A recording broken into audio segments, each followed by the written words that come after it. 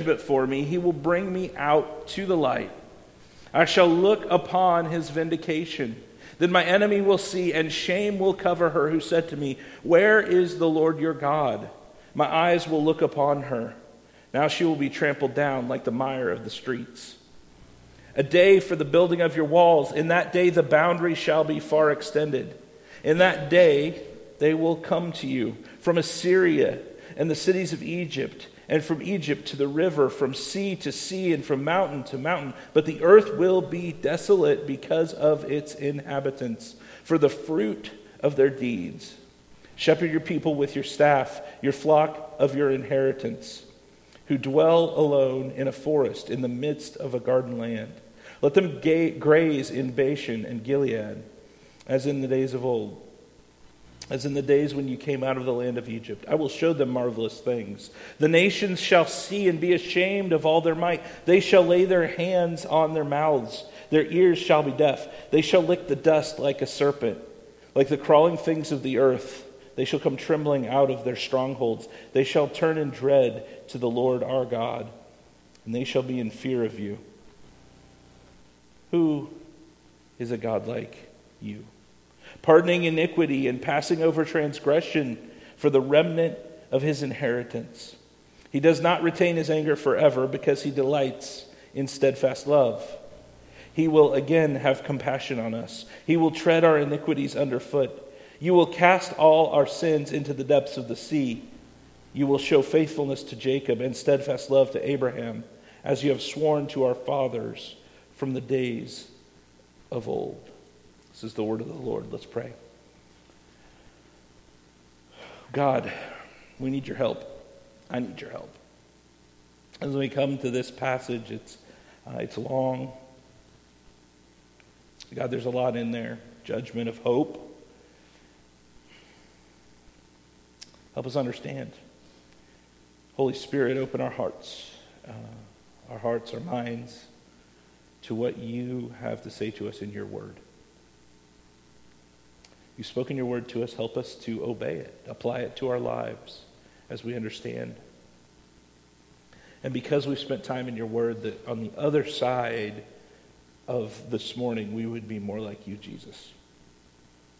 This is about you. This is for you. Don't let me make it about me. Increase here, Jesus. May I decrease. In Jesus' name I pray. Amen. So Jerusalem had a problem here. Jerusalem had a lacking of godliness. They lacked godliness. And it was a glaring absence in the city. Well, Pastor, why would it be any more glaring than the other city? Well, let me tell you, thanks for asking. The very city where the nation had gathered to worship the Lord in his temple was now rampant with idolatry, with injustice and other ungodliness. And Micah sees the wickedness of the people, and he's grieved. Have you ever looked around as a follower of Christ? Have you ever just sat and looked around, and maybe you saw something on the news, which it's a great place to see bad things. But you maybe you saw something, or you heard somebody was murdered, or somebody was cheating on their spouse, or something. You know, all this stuff was happening, or a church was torn apart by division, or whatever. And you just became so sad, like mourning over it. I've been there. And I'm not going to equate myself with Micah, okay? But I've been there where I've just been like, I hate sin. And yeah, I still do it, but I hate sin because I see the results of it and what it does. And Micah looked around and he saw the rampant wickedness and he was grieved by it. Further, he sees the wickedness of the leaders and the depths of how far they had fallen. He's sorrowful about that. It's not just the people, it's the leaders. The very people who should have been leading the people towards godliness were wicked, and he was disheartened. The leaders' wicked choices were causing a spiritual breakdown of society. And in the first 6 verses here, we see Micah give word to this in a lament. A lament, a word of lamentation, of grief, right? And he's lamenting over the condition of the people. So he looked out at the people who had been, through Abraham, covenanted with God to be God's people, to serve the Lord, and he would care for them and provide for them. And Micah looked out and he saw no evidence that the people had responded to God's blessing and covenant with obedience. He saw no faithfulness to the Lord in the society at large. He compares himself. Look, he compares himself. This got me once I kind of understood the weight of this, but he compared himself to a hungry person who has gone to the field after it had been harvested. Now, I need to give you some context to that so you understand the weight of what is meant there. In the law of Israel, in their law, they were not allowed to go back into the harvested field a second time to pick it clean. So they would go in and harvest the fields, and that was their one time. And then, of course, there's some stuff left over, but they were not allowed to go back. They were not supposed to go back in a second time. They were supposed to leave what was left over for the poor. And then the poor could freely come and take what was left over. So Micah here compares himself, though, to someone who shows up famished, hungry, shows up to get the leftover fruits that had been left behind after the field had been harvested, and he's devastated when he gets to the field and sees there's nothing left. And he's left longing for sustenance. Do you guys get that? Micah compares, looking around at the city where people were to be worshiping the Lord God, and he compares the wickedness to showing up like a poor, hungry person to get that which was supposed to be left over and finding nothing, no fruit left. And he looked around. He didn't see the fruit of obedience. He didn't see the fruit of repentance. He saw the fruit of sin, of wickedness, right? Rotten fruit. Verse 2 tells us that there's no one upright there. But yet Micah was yearning for the fruit of righteousness, and he saw none. And that lack of godliness that he saw left him bitterly mournful. We see this in the prophets, that they're brokenhearted over what is going on. These are their people. And he says in verse 1, "Woe is me, woe is me." Now this is translated from a Hebrew expression, and the Hebrew expression that's used here is the exact same Hebrew expression that is found in the Hebrew of Job, chapter 10, verse 15. And that says, "If I am guilty, woe to me." So woe is me and woe to me, but it's translated from the same expression.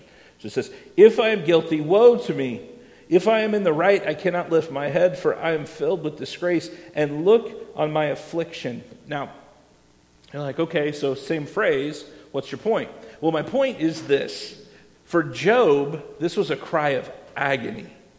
He was in agony and utter just pain for what he had suffered. But for Micah, it's a cry of despair over the spiritual state of the city of Jerusalem. Micah saw the bloodshed, the evil. He saw the bribes that officials would take, the wicked plots, deceptions, the crisis, the panic, homes and families that were destroyed. No man could trust a friend or even his own wife.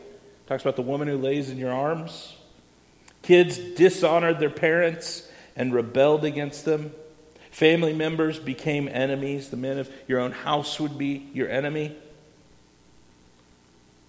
And I read that, and I looked at, I was reading through commentaries that talked about this. I looked through that list of everything that he was seeing, and I was like, that sounds way too familiar to me. That sounds way too familiar to our current situation in our society, doesn't it? And I want to point out that through that list, as we went into it, we got from kind of people out here, and then it got closer and closer and into the family. The first manifestation of their decline was in their personal relationships.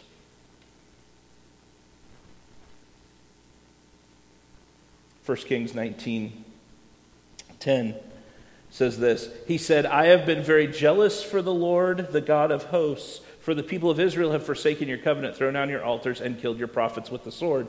And I, even I only am left, and they seek my life to take it away. That's that. We hear a desperation cry, right? We hear a desperation cry even in some of the prophets. In Psalm 14:3, we see that echo of that. They have all turned aside. Together they have become corrupt. There's no one who does good, not even one. Yeah, okay, Pastor Cal, we get it. They were bad. Okay, I get it. But we need to understand this. Because we need to feel the weight. We need to feel the gravity of it. Micah's lament shows the heart of God broken over the rebellion of his people. Micah's lament here, we read through those first 6 verses, it shows that God's heart is broken over the rebellion of his people.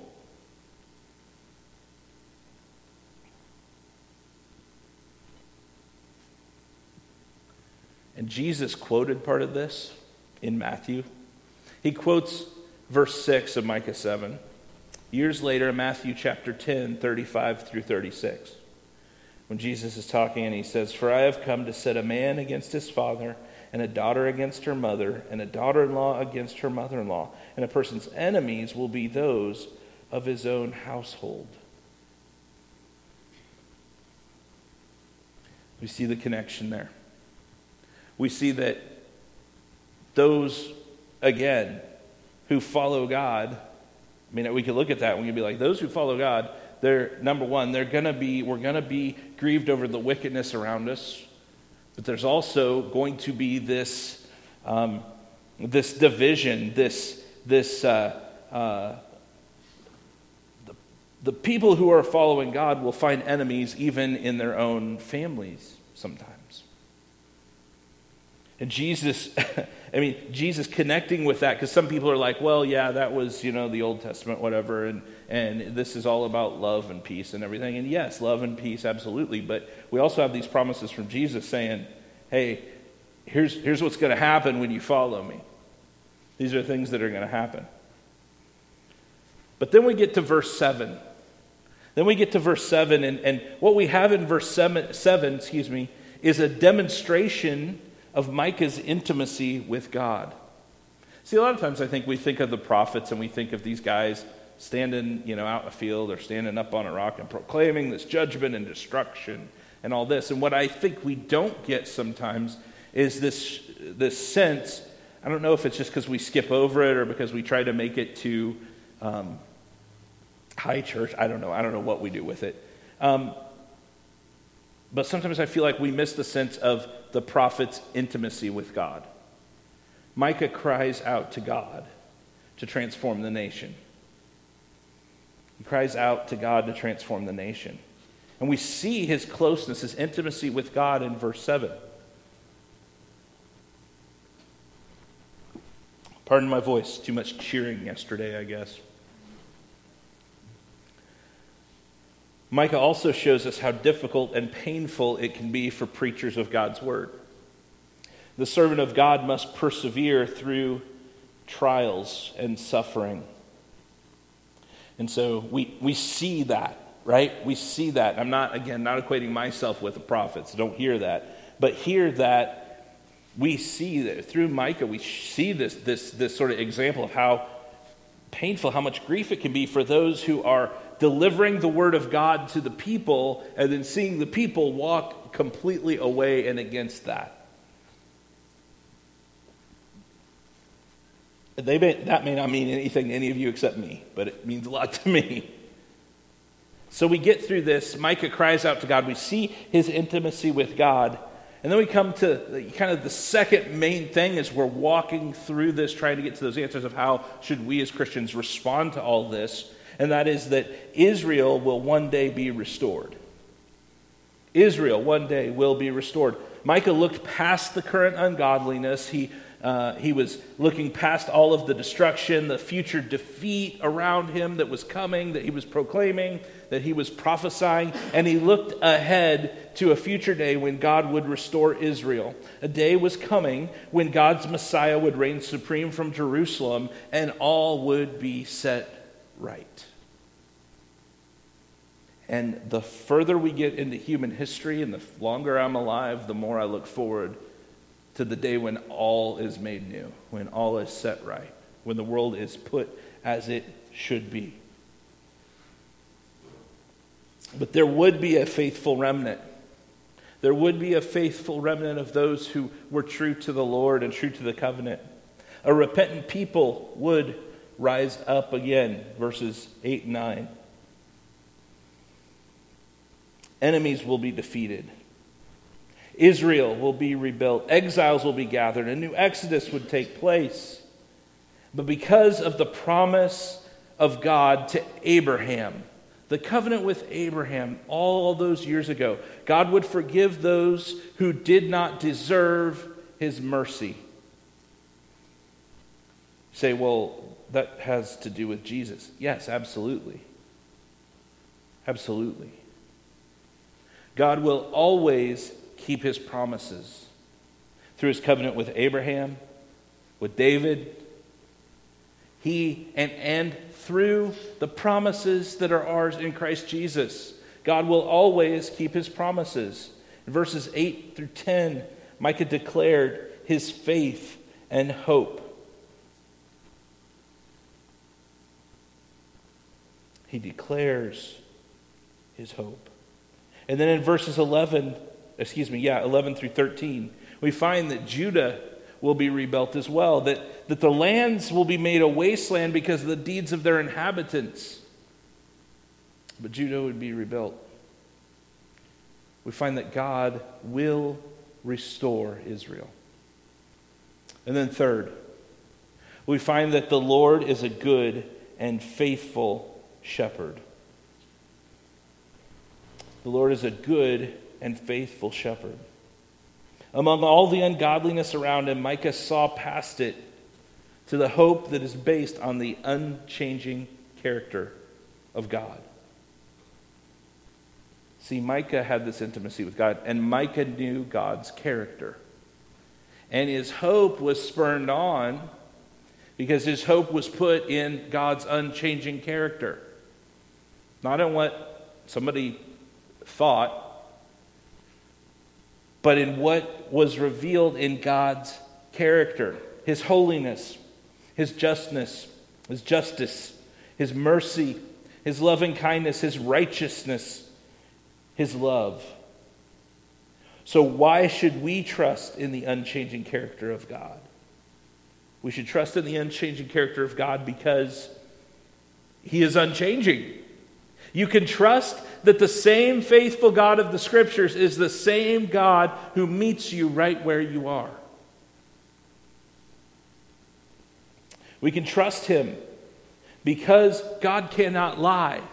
He's holy and just and pure, and he cannot lie. And he tells us that in the Word that Jesus Christ, God in the flesh, died on the cross in our place for our sin. And if we trust in him, we repent of our sin and believe that message of the good news that Jesus died for our sin and that God raised him from the grave 3 days later, that he is Lord.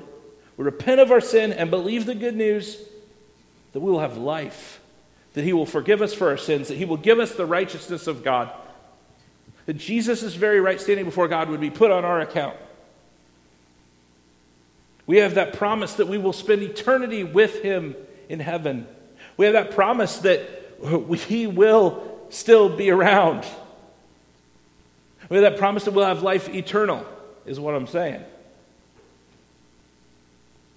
And we can put our hope in that because God always keeps his promises.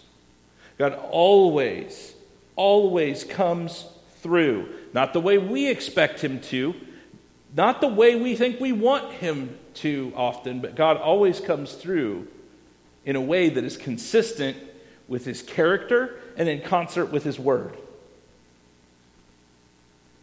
See, only God can solve the real problem of man. Micah knew that. Only God could solve the real problem of man, which is sin. And Micah describes the character and forgiveness of God. Verses 14 through 17 actually contain covenant language. And those who are in a covenant relationship with God can rest in him. They can rest in those promises. They can rest in the truth of the gospel. Verses 14 through 17. Shepherd your people with your staff, the flock of your inheritance, who dwell alone in a forest in the midst of a garden land. Let them graze in Bashan and Gilead as in the days of old. As in the days when you came out of the land of Egypt, I will show them marvelous things. The nations will see and be ashamed of all their might. They shall lay their hands on their mouths. Their ears shall be deaf. They shall lick the dust like a serpent, like the crawling things of the earth. They shall come trembling out of their strongholds. They shall turn in dread to the Lord our God, and they shall be in fear of you. Man is intended to look upward to get his identity. God's intent is not that we would gain our identity from being a member of some nation or country or tribe or group, that we would gain our identity from him. Our identity is to come from God. Psalm 8, 5 through 7 says this, "Yet you have made him a little lower than the heavenly beings and crowned him with glory and honor. You have given him dominion over the works of your hands. You have put all things under his feet, all sheep and oxen, and also the beasts of the field."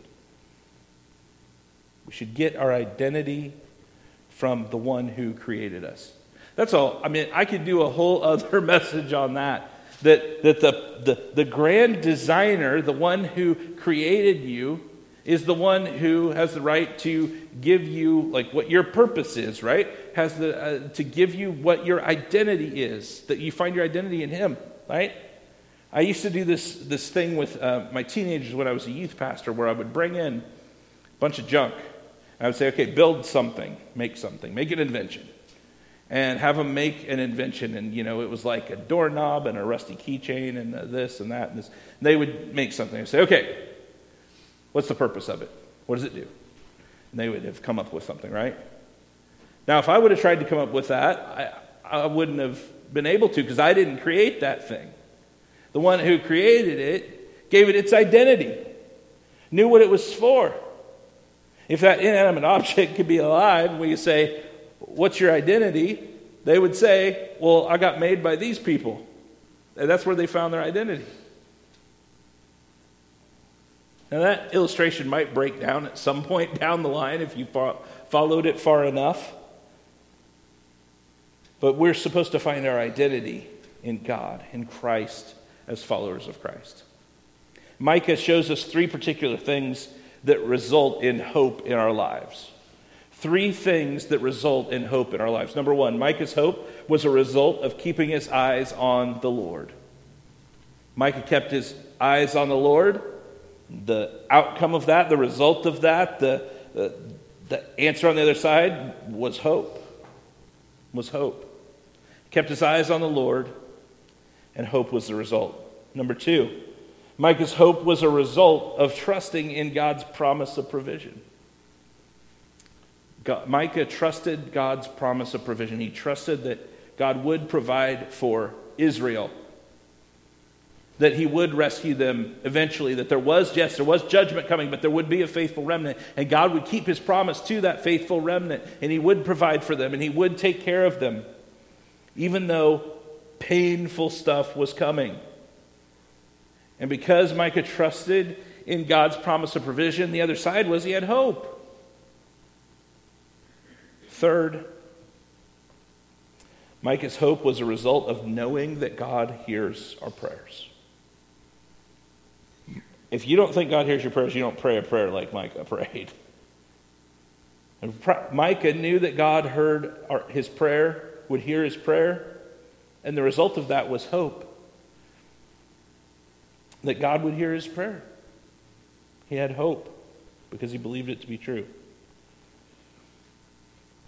So I asked this question at the very beginning of the message. how does the Christian respond to this?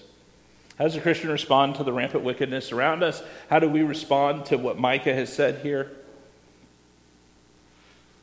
Well, I think there's some questions that we have to ask. There's some things we have to look at.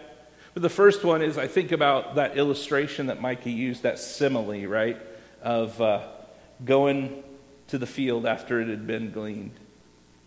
There's nothing left. And he goes away, he sees no fruit, and goes away, still lacking sustenance. So the question is, after the gospel has been proclaimed to us and God has invested that truth of the gospel in us, we have to ask, is there fruit in our lives from it?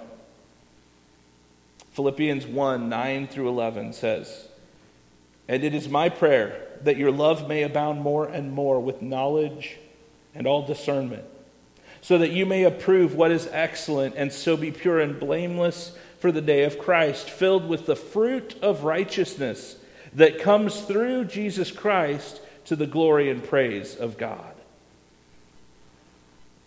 So after God has invested the gospel in us, do we see that fruit of righteousness? It only comes through Jesus Christ to the glory and praise of God. So when we look around at the wickedness around us, and we go to the fields, and we don't see the fruit, I think we first need to start and look at our lives and say, is there fruit there? Am I bearing fruit in keeping with repentance?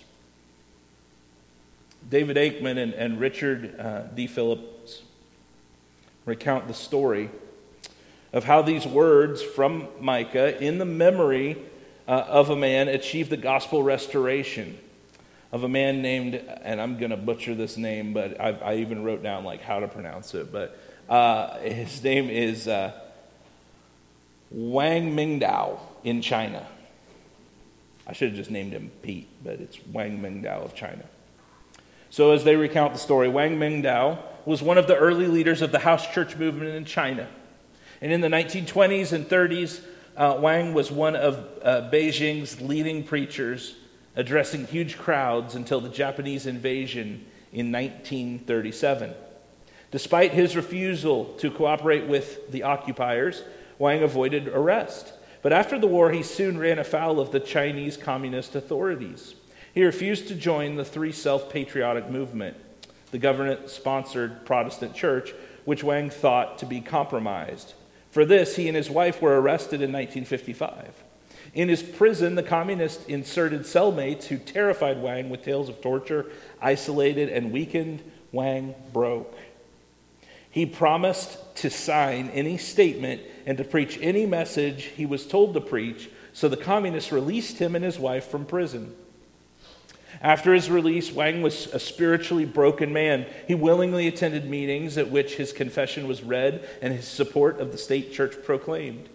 Disgusted with himself, he wandered the streets of Beijing muttering, "I am Peter, I am Peter," referring to the apostles' denial of Christ.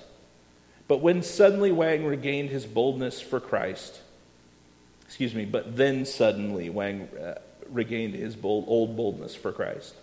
He again refused to cooperate and preached a true faith in Jesus. He explained the change by stating that he recalled Micah chapter 7, verses 7 through 9, in which the prophet warns his enemies not to gloat. He saw his sufferings as God's chastisement for his sins and committed himself to wait for the God of his salvation. He reminded himself and others, "He will bring me out to the light. I shall look upon his vindication." Again, he's remembering those words from the prophet Micah. Desiring only to glorify his gracious God, Wang published a written withdrawal of all his confessions and agreements. He was arrested again and imprisoned for another 22 years, during which he provided a strong example that emboldened many other persecuted Christians. See, Wang Mingdao had imbibed not merely the words of Micah, but also the prophet's faith and spirit. He will bring me out to the light, Micah declares. I shall look upon his vindication. God's honor was bound up in his salvation. Micah knew and he fully trusted that God will fulfill his promises and publicly demonstrate his faithfulness to those who called on his name. And we learn a lot from the story of Wang Mingdao, that he, as he regained his old boldness for Christ and renounced his statement,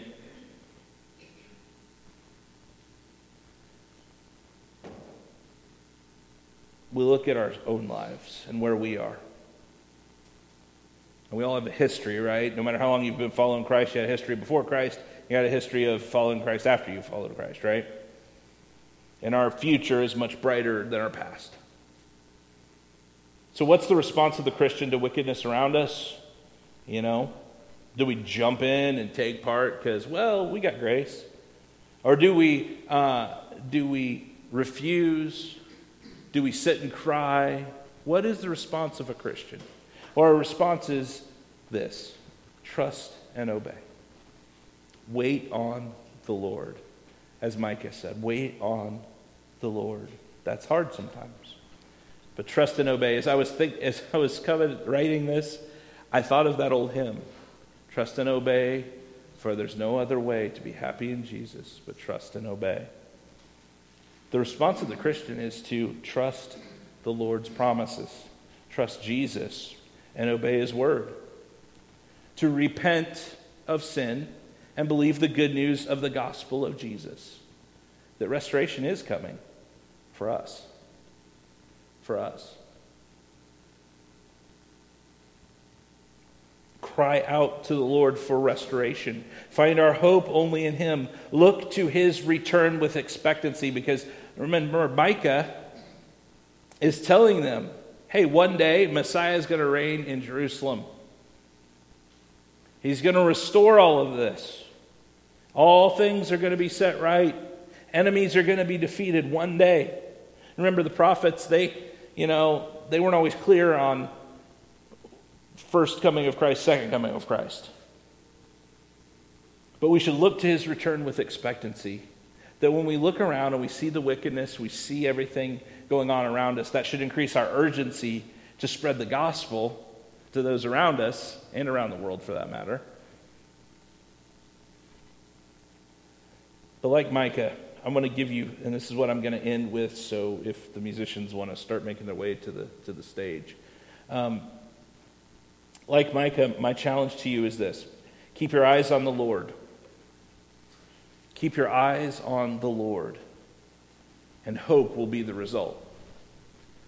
When you start to get hopeless, when I start to get hopeless, when I start to get in despair, I often find it's because I took my eyes off the Lord. When I took my eyes off the Lord and his promises, his word, keep your eyes on the Lord and hope will be the result. Number 2, trust in the promise of God's provision and hope will be the result. Trust in the Lord's promise of provision and hope will be the result. Oftentimes, when we begin to lose hope, we realize we've stopped trusting that God's actually going to do what God promised. And number 3, know that God hears the prayers of his people, and hope will be the result. When God's people cry out to him in sorrow and repentance, the word tells us that God is near to the brokenhearted. And when we cry out to God, he hears us. That doesn't mean we always get the answer we want, okay? I don't want to give you some kind of false hope that anything you ask of God you're going to get, because that wouldn't be doing you any favor for me to tell you that.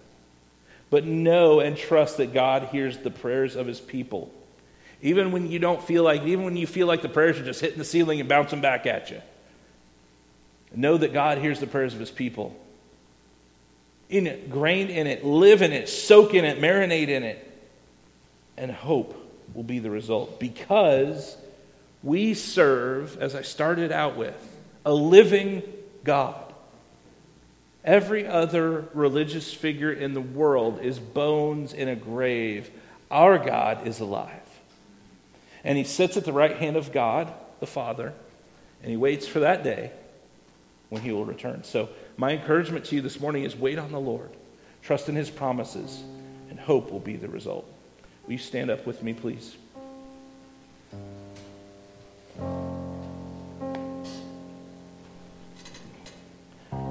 I'm not dumb enough to think that everybody came in here perfect this morning, or that your week went exactly the way you wanted it to go, or that there was no conflict in your life this week, okay?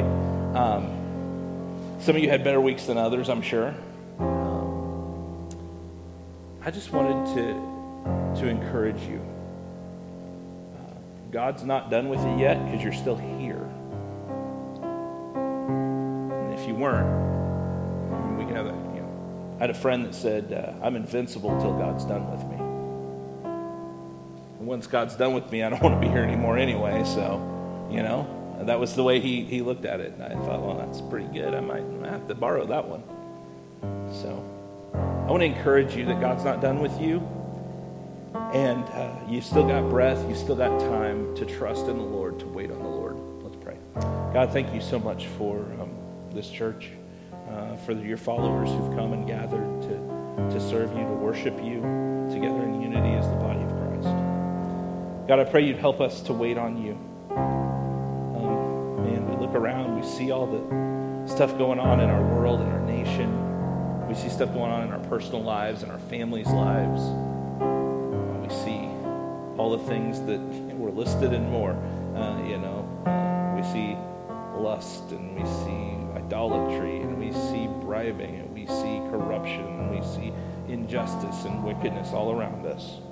Help us to trust in you. Help us to remain faithful to you by your strength. And may the good news of the gospel of Jesus, crucified on our behalf, risen and alive, and soon to return, be always on our minds and our lips. And may the hope that we have spread to those around us as we share the gospel with them, Jesus.